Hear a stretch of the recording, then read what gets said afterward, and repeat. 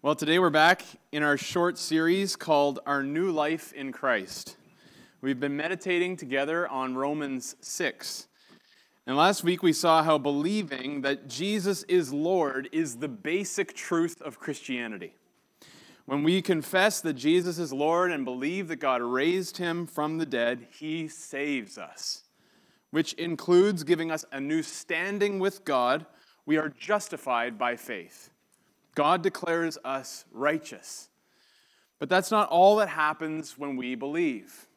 Our salvation also includes a new power for a new lifestyle of righteousness. That is called sanctification. Sanctification is that process where God restores our humanity and sanity by making us like Christ as his image bearers. This process is progressive and it takes place by God's grace as his Spirit works in us. Justification leads to sanctification. And growing in the Christian life, or growing in sanctification, is a battle for the basics, to bring all of me under submission to Christ, who is all for me. To live under Jesus, who is the Lord of my life and is my very life, which means I'll bring my thoughts, actions, habits, words, deeds under obedience to him. This includes putting sin in its place, exercising control over it, not giving it an opportunity to exercise control over us. This is what walking in newness of life is all about. And this is the movement from Romans 5 to Romans 6. Jesus, our Lord, justifies and sanctifies us.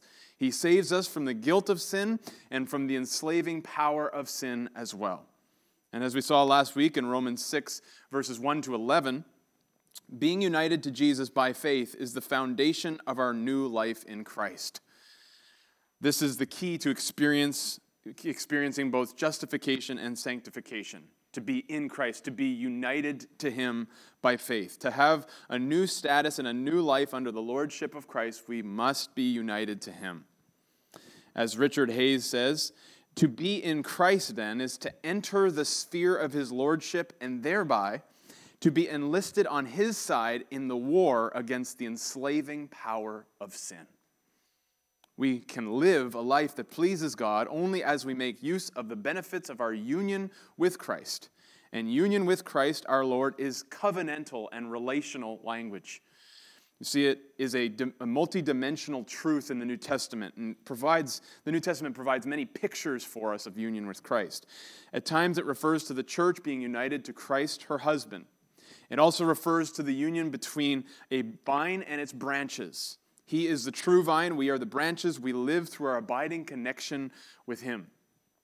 And in Romans 6, we saw last week both the picture of baptism, and this week we're going to see the picture of the relationship between servants and their Lord, or more to the text, slaves to their masters. There is a connection between the two. We, as those who are believers in Christ, were transferred out of the slave market of sin under that cruel master of sin in Adam into a slavery to righteousness and God in Christ, which means we are free not to live for ourselves, but to live for the Lord who has purchased us. And while we live on this earth in the presence of sin, in this body, we don't have to sin anymore. We may feel the power and the pull of sin is too strong for us, but in Christ we can overcome. He is our ruling master now, and we're to live as his slaves. Released from the controlling power of sin, we are free to live under the controlling power of him. Remember, Jesus told us, no one can serve two masters. For either he will hate the one and love the other, or he will be devoted to the one and despise the other. You cannot serve God and money. And I think what is said of money here can also be said of sin. You cannot serve God and sin. You will either hate sin and love God, or vice versa.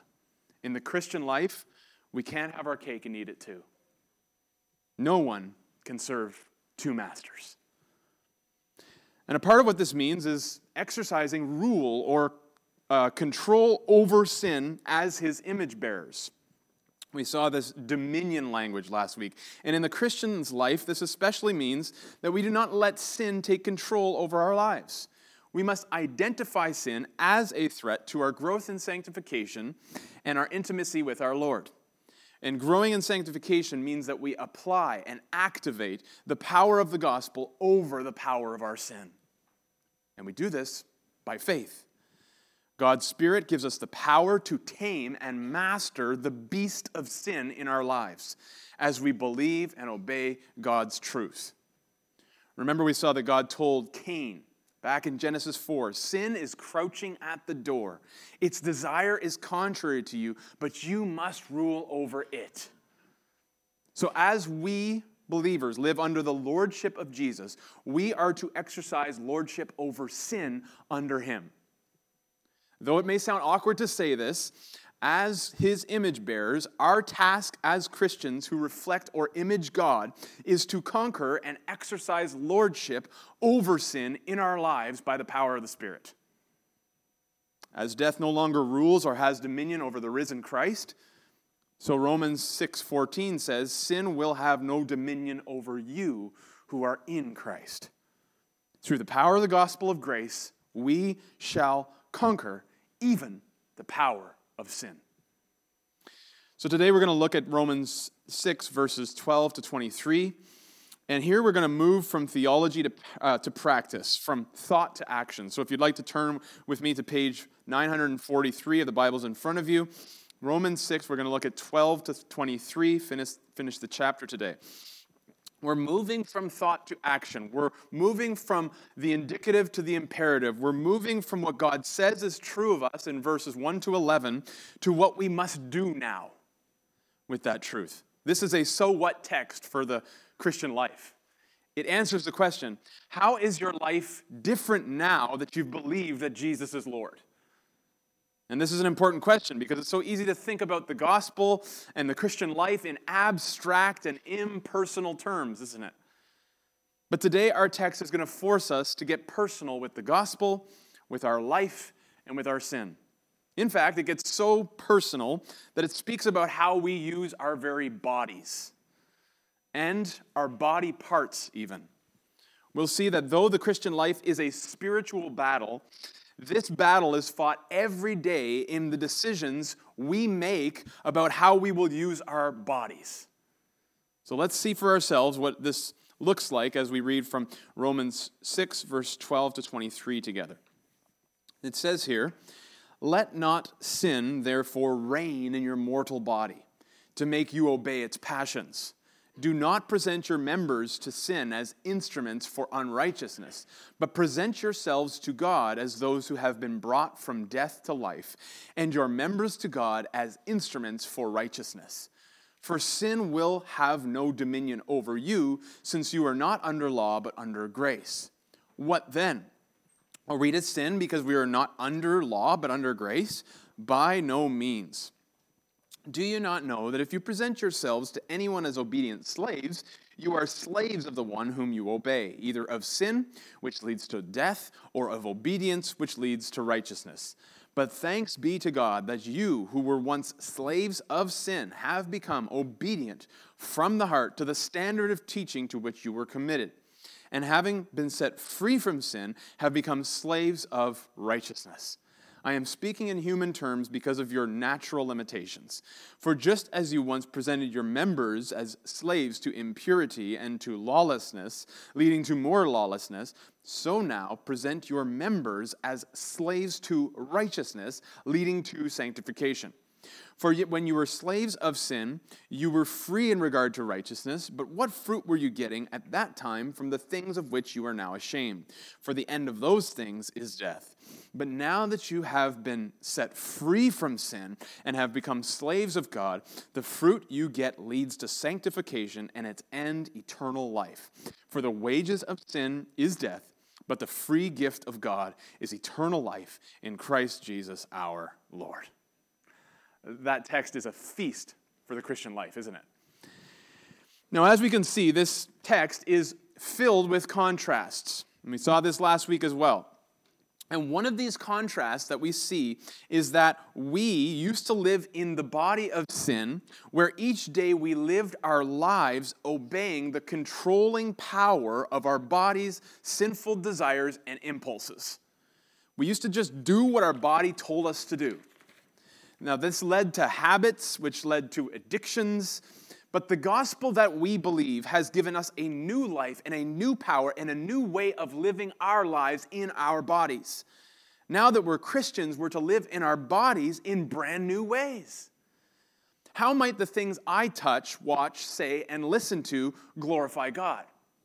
How might I conquer sin in the things in the areas where I've been enslaved and addicted to for years?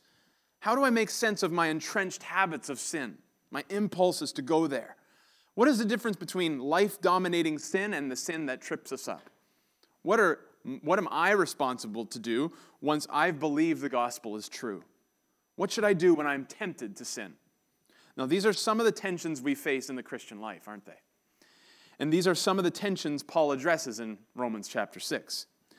Listen to how Tom Schreiner summarizes this chapter. He says the tension surfaces here between what God has already accomplished and the responsibility of his people to obey. They are still tempted by desires to sin and must not let those desires gain control. Each day they must give themselves afresh to God. So how do we keep track of how we're progressing in the Christian life?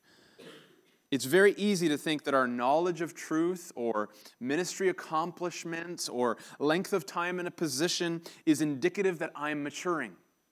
But that is far from what we see in Romans 6. I must consider today how I'm living today and whether I'm living in obedience to Jesus as Lord today. I must present myself afresh to him every day. Given the constant threat of my sin in my life and my body, I must not rest on my knowledge of truth, my past ministry accomplishments, or spiritual victories. I should rest in Christ's grace by faith every day. For he is my righteousness, and he leads me in righteousness. So I shouldn't rest on my reputation or my laurels, thinking that God will grant me amnesty from obedience because I've been a Christian for a long time, or I've done a lot in the name of Christ. No, maturity is marked by our heart's posture towards the Lord, and our hearts are revealed by how we use our bodies for him. So today we'll think about how we might give ourselves afresh to him. In Romans 6, we're going to see that true believers have been released from the slavery of sin to become slaves of righteousness and of God in Christ the Lord. Let's pray together. Father in heaven, we thank you so much for what the gospel is doing in our hearts. And we pray that the gospel of grace would release people from the bondage of sin even today. If they are living in sin, entrenched in patterns that have gone back many years, that they would be free through Christ our Lord. We pray that your Spirit would guide us into deeper knowledge of who you are and to deeper intimacy of who you are, Lord. We pray this in Jesus' name. Amen. So the first thing we see in this text is that true believers will not live under the dominion of sin, but grace in Christ the Lord. Look at verse 12. Let not sin, therefore, reign in your mortal body to make you obey its passions. So verse 12, we might paraphrase this verse by saying, don't let sin's power, which leads you to obey its passions, control your lives. It will pull you down. It will inevitably trip you up. So don't play with it. Christian, we must consider if we have let our guard down with sin in our lives. We must not play with it. It will trip us up. Okay, thanks. But how? Look at verse 13.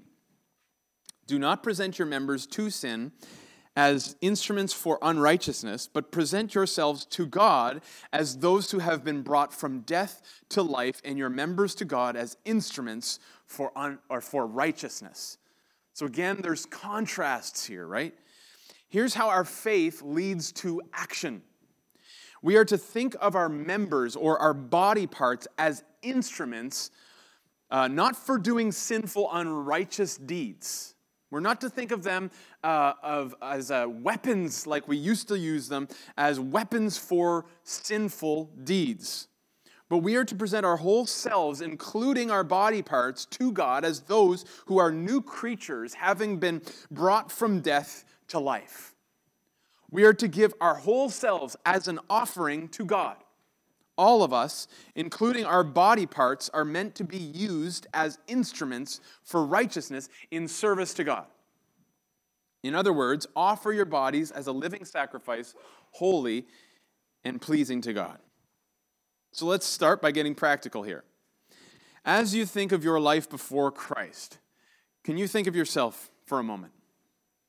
Think back before you were converted. Okay?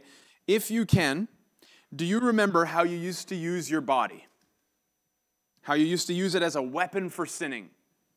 Maybe you used your body to sleep around with multiple partners. Maybe you used your tongue to cuss like a sailor and curse your neighbors. Maybe you used your hands to sell or do drugs. Maybe you used your mind to think of perverse things to do with your time. That's what you did before Christ. That was you living as a spiritually blind and dead person under the ruling power and dominion of sin. But in Christ, you've been brought from death to life. And now that you're not under the ruling power of sin anymore, consider the ways you might use these same members or body parts as instruments for righteousness. Now you can use your hands to help build something for a friend. Now you can use your body to sit and be present with someone at a hospital.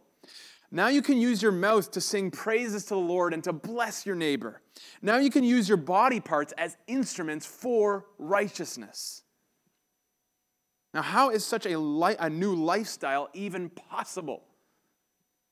As verse 14 says, "For sin will have no dominion over you, since you are not under law, but under grace." This is not a command, but a promise that sin will not win in the Christian's life. We are not powerless to change. Sin no longer has dominion over us, since we are not under law, but under grace now. More on the law in a moment. So God's grace empowers us to live in the ways that God commands us to live. And the Holy Spirit accompanies us to live in such a new and holy way. He has given us new hearts, so we have new habits now. I don't live to obey my body's impulses to sin anymore. I live dedicated to obey Christ now, body and soul. He is my Lord and my Master. This is what it looks like to live under grace. Grace compels me to believe and obey my Lord. As Doug Moo says, Paul insists that even under grace, there are obligations of obedience that must be taken seriously. For as Paul makes clear, there is no such thing as human autonomy, a freedom from all outside powers and influences. Either people are under the power of sin or they are under the power of God. The question is not then whether one will have a master, but which master one will serve. Serving sin, Paul shows, leads to death. Serving God, to life. So sin in this verse, in verse 14, is referred to as a personified power here. Not an abstraction. Sin will have no dominion over you. It's as though it has a life of its own, isn't it? Remember again what God told Cain. Sin is crouching at the door. Its desire is contrary to you, but you must rule over it. You must put it in submission to you. Like a wild beast, it must be tamed. So this means we have an active part to play in our battle with sin, right? The way to victory is not passivity. It is activity based on our union with Christ. As Luther's note on this verse said, sin will not have dominion over you unless you want it to. What an insightful note. If sin takes control over the believer, This indicates that they've let their guard down and they've let it in. They have stopped putting it under submission. This means we need to do something with our sin, doesn't it? By faith, yes. Based on grace, yes. But you get involved in your sanctification. Armed with the truth that we're dead to sin and alive to God in Christ, we cannot let sin slide in our lives anymore. We need to get intentional about overcoming it. We must take our thoughts and deeds and bring them under control by obedience to the Lord. So how about you? Do your daily habits reflect obedience to Christ? Moving ever so slowly, maybe, but in the direction of obedience. Are you obeying him with your body and soul? This is where our allegiance to Jesus as Lord is practiced and proven. The next thing we see in this text is that true believers have become slaves to righteousness in Christ the Lord. All right, look at verse 15. What then? Are we to sin because we are not under law but under grace? By no means. We've seen Paul uses this rhetorical questioning throughout the book of Romans, and he's using it again here. And I think he mentions the law here because a common objection to the message of grace is that it leads to a life of sin or lawlessness, right? Maybe you've heard this before. In other words, to emphasize grace so much may lead people to live as though they have a license to sin now. If neither the law, nor sin rules a believer in Christ, then what does? They just living lawlessly now with nothing keeping them in check? This is how the logic goes. Don't we need then to insist on keeping the law to keep people from sinning? I think if we conclude that since we aren't ruled by the law, we're free to sin, we've misunderstood the gospel of grace. And here's why. The law never actually kept us from sinning, did it? It actually exposed our sin, didn't it? The law held us captive under the power of sin, and we saw that we can't keep it or do it. The law was meant to show us our flaws and lead us to Christ who kept the law and fulfilled the law for us and for our salvation. As Galatians 3 says, now before faith came, we were held captive under the law, imprisoned until the coming faith would be revealed. So then, the law was our guardian until Christ came in order that we might be justified by faith. But now that faith has come, we are no longer under a guardian, for in Christ Jesus you are all sons of God through faith. So the gospel is a message of grace that we activate not by doing, but by believing. And the power of grace that saved us from sin saves us still from a lifestyle of sinning. So we live under grace, not under law. And grace rules and governs our lives now. But this doesn't lead us into sin. That would be a misunderstanding of what grace is about. It leads us to a lifestyle of righteousness, like Christness. And we'll see how this works as we continue in verse 16.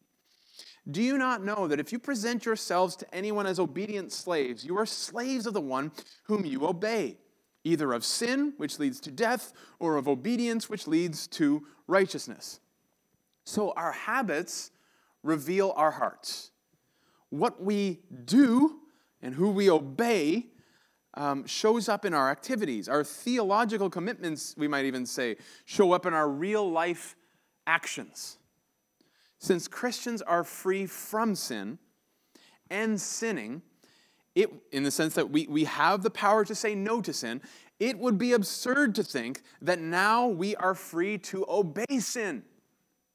That's not where we belong anymore. We're now free to obey God and His Word and resist sin. Here's another taste of freedom according to the Bible. We cannot serve two masters. The one we obey is the one we're enslaved to. So, Tom Schreiner says, moral decisions still matter for Christians. Giving into sin results in people increasingly becoming obedient slaves to sin. This kind of activity eventually leads to death, not implying that genuine believers can actually lose their salvation, but that sinning leads them in that direction, away from full enjoyment of life with Christ. Yeah, sin hooks us, doesn't it? We get addicted to it. It sticks to us. It catches on to us. Like Velcro, it sticks on. And we, as believers, are meant to put it in its place. Stay away from it by God's grace. Jesus said the thief comes to steal, kill, and destroy. But Jesus came to give us life abundant and life eternal. So consider your heart loyalties today. What does this say about you? Who do you obey? Are you living to obey sin or righteousness? The old man in Adam or the new man in Christ?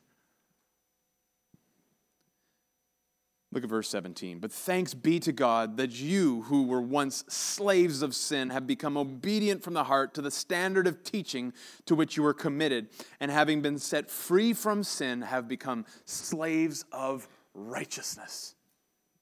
So this is encouraging and hopeful for us who have believed in Christ. What it says here is not that we must obey, but that we have obeyed the teaching from the heart. And the teaching that we obeyed from the heart is a teaching that was committed to us. Or rather, that we were committed to, which is interesting wording. This is a snapshot of what happened to us when we believed. We became, as verse 17 said, obedient from the heart to the standard of teaching which we were committed. Listen to how Doug Mood explains this. So it is not the teaching that is handed down to believers, but the believers who are handed over to the teaching. This unusual way of putting the matter is intentional. Paul wants to make clear that becoming a Christian means being placed under the authority of Christian teaching, that expression of God's will for New Testament believers. The new convert's obedience to this teaching is the outgrowth of God's action in handing us over to that teaching when we were converted. So stay with me here for a second. So here's the answer to the question we were asking in verse 15, okay? Remember we asked there, if the law and sin doesn't rule and govern us, what does rule and govern the Christian?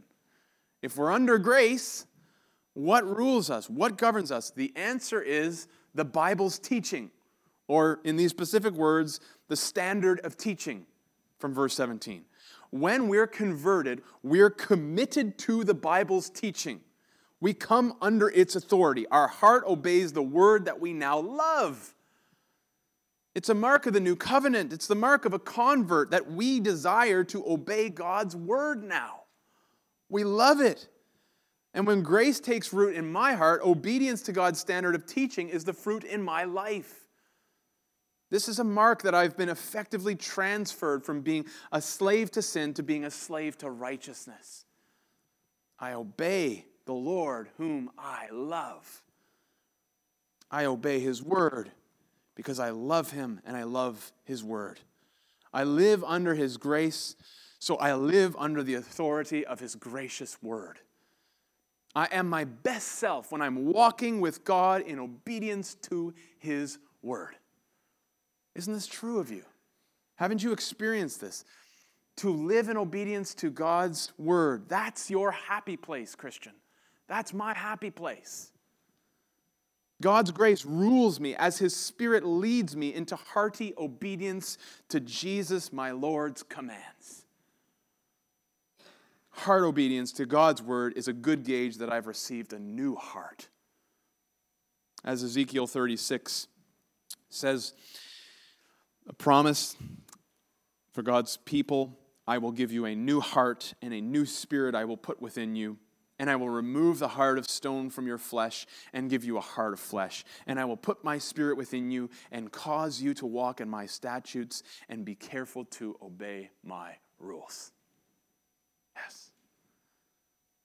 But this isn't drudgery or misery at all. The Christian's life is is brought with colors and vitality when we live in obedience to him. It's not drudgery or misery because of all the things we can't do now that we're Christians. No, our new life in Christ is grounded by our union with him and marked by obedience to him because our heart has changed. We love to obey God's word now. We see God's command not as a burden, but as the way into growing in maturity, in wisdom, in righteousness, and sanctification. Paul continues in verse 19 saying, I am speaking in human terms because of your natural limitations. For just as you once presented your members as slaves to impurity and to lawlessness, leading to more lawlessness, so now present your members as slaves to righteousness, leading to sanctification. Again, more contrasts for us. Our actions lead to habits. So we believers should use our body parts as instruments of righteousness, using the same energy and dedication that we once used for sin. Maybe we ran headlong after sin. Now in Christ, things are changed.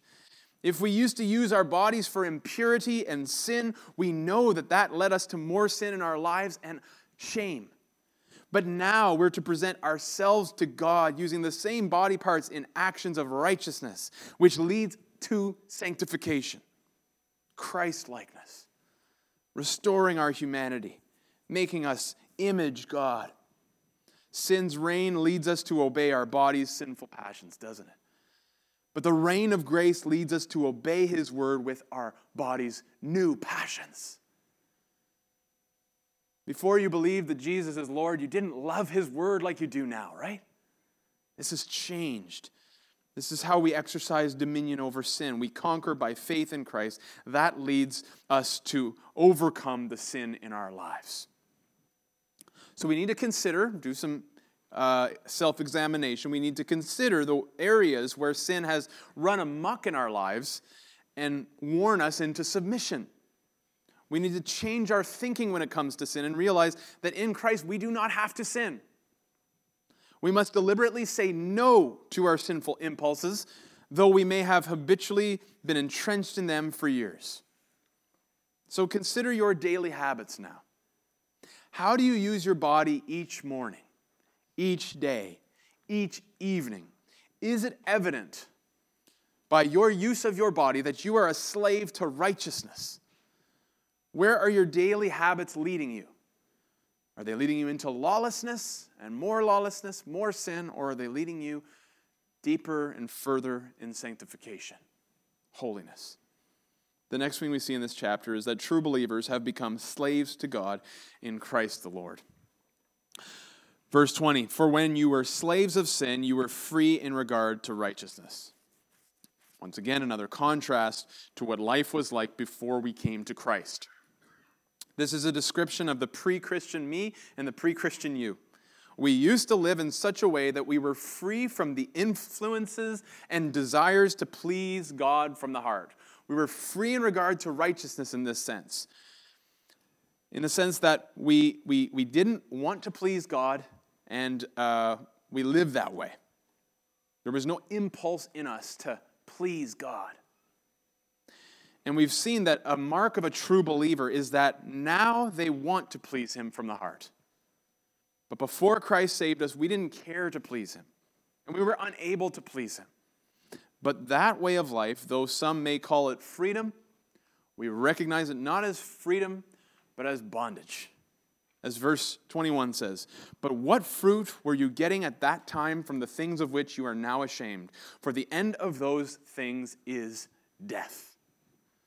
As we look back at the things we practice with our bodies, in the darkness of our sinful habits and lives, we know that the fruit of that so-called freedom brings shame, slavery, and ultimately ends with death, right? No matter how cool we try to make sin look or speak of sin to try to make it look not so much of a big deal, it always brings destruction into people's lives, doesn't it? We cannot escape it. We will reap what we sow. And if we sow to the flesh and if we sow to sin, we will reap a harvest of death in our lives. The fruit of sin For example, a couple examples of the fruit of sin would be moral failure, murder, strife. There's so many more. This is where sin takes us, ultimately leading us straight to death. We know this too well as we look at our life and as the life of our loved ones and of those around us. So what are we to do? Look at verse 22. But now that you have been set free from sin and have become slaves of God, the fruit you get leads to sanctification and its end, eternal life. Doug Moo comments on this, says, we can and must serve righteousness because God has freed us from sin and made us slaves to righteousness. The imperative grows out of and reflects the indicative. So here we see that we have been set free from slavery to sin to become slaves of God. This transfer is so comprehensive that God leads us in our sanctification to our ultimate freedom, which is eternal life. As he leads us, he is untwisting us from the grip of sin, the warping effects of sin, and the power of sin. And one day we will be completely free from the presence of sin in a glorified body. The language of verse 22 of leading in verse 22 reminds us that the ever-present Lord leads us in sanctification as well as leading us through to eternal life. The Lord, who is the good shepherd, who loves and lays down his life for his sheep, leads us in green pastures and beside still waters to restore our souls for his name's sake. All right, as we turn a corner here, we're going to get personal as we come to verse 23. Look at this verse. For the wages of sin is death, but the free gift of God is eternal life in Christ Jesus our Lord. So these words show us that right now counts forever. What we do with Jesus here and now, and if we live for him, are matters of eternal consequence. So now would be a good time to get personal with this text. Verse 23 brings us to a fork in the road, showing us the two destinies for mankind. The contrast comes down to whom we belong to and whom we serve. In Adam, people live under the power of sin, which leads to eternal death in hell. In Christ, people will live under the power of grace, which leads us to eternal life in the new heavens and new earth. And in verse 23, the word wages refers to money paid for services rendered. A fitting analogy, considering we've been talking this whole passage about the idea of slaves serving masters, right, in Romans 6. Paul seems to be picturing sin as a commanding general in the army paying a wage to its soldiers. Thus, the paycheck, friends, for a life of serving sin is an eternal death in hell. Not something to take lightly. A serious consequence of living in rebellion to God under the control of the lordship of sin. Tom Schreiner again says, wages implies that the punishment for sin is what one has earned and what one deserves. Free gift is the opposite of something one deserves, which fits Paul's earlier emphasis on justification by grace alone. So note the contrasts. Wages are what you earned. Free gift is what you freely received. So getting personal here, slowing right down. Let's think for ourselves. If we were to die today, what would we be receiving before God's judgment? The wage of sin, which is death, that we deserve, or the free gift of eternal life in Christ our Lord. These are the only two options for humanity. No one can serve two masters. So choose this day whom you will serve. All right. More questions for you. Do you believe in the basic truth of Christianity? That Jesus is Lord? That he died for your sin and rose again so that you could walk in newness of life? If you don't yet know where you're at with God, please come talk to someone before you leave. These sturdy truths can support your very soul. So throw yourself on Jesus and his grace before it's too late. These truths are strong enough to hold you up from the moment you first believe into eternity.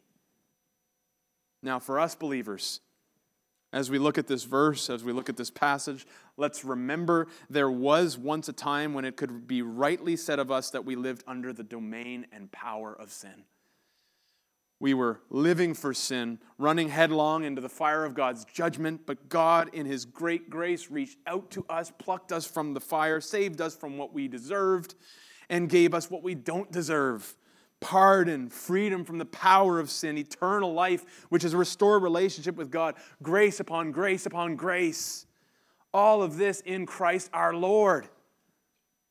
Praise God, there's still hope for humanity in Jesus. Now, in closing, I want to remind you, I began this series with a few pastoral questions. Here's what they were.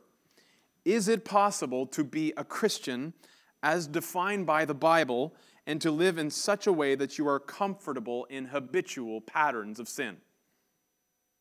Is it possible for Jesus to have saved you but not changed your life? Is it possible for Jesus to be your Savior but not your Lord?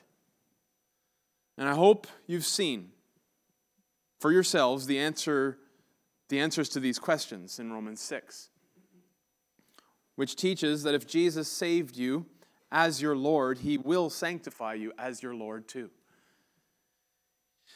Though true Christians do indeed sin, and they live in a world and a body that is threatened and tempted by sin, we are no longer slaves to sin, but slaves to righteousness and God now, which means our life has changed. And that means we must apply the basic truth that Jesus is Lord to our lives and all the areas of our lives daily. He has both saved us and changed our life. He is both our Lord and Savior. And I hope that through this series you've seen that Romans 6 is a treasure trove on sanctification and the Christian life. So, in closing, I commend this chapter to you for a lifetime of learning and living under the lordship of our good Lord Jesus Christ. Let's pray.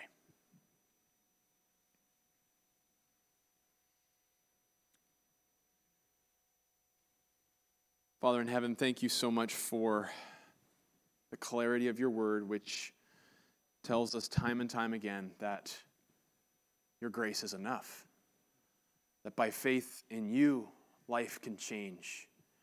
And I pray for those who are right now burdened by their sin, feeling the weight of it in their lives and the power of it.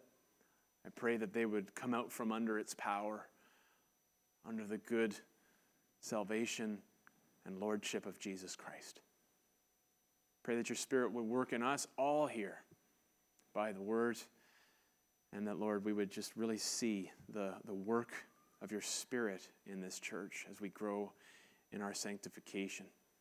In Jesus' name, amen.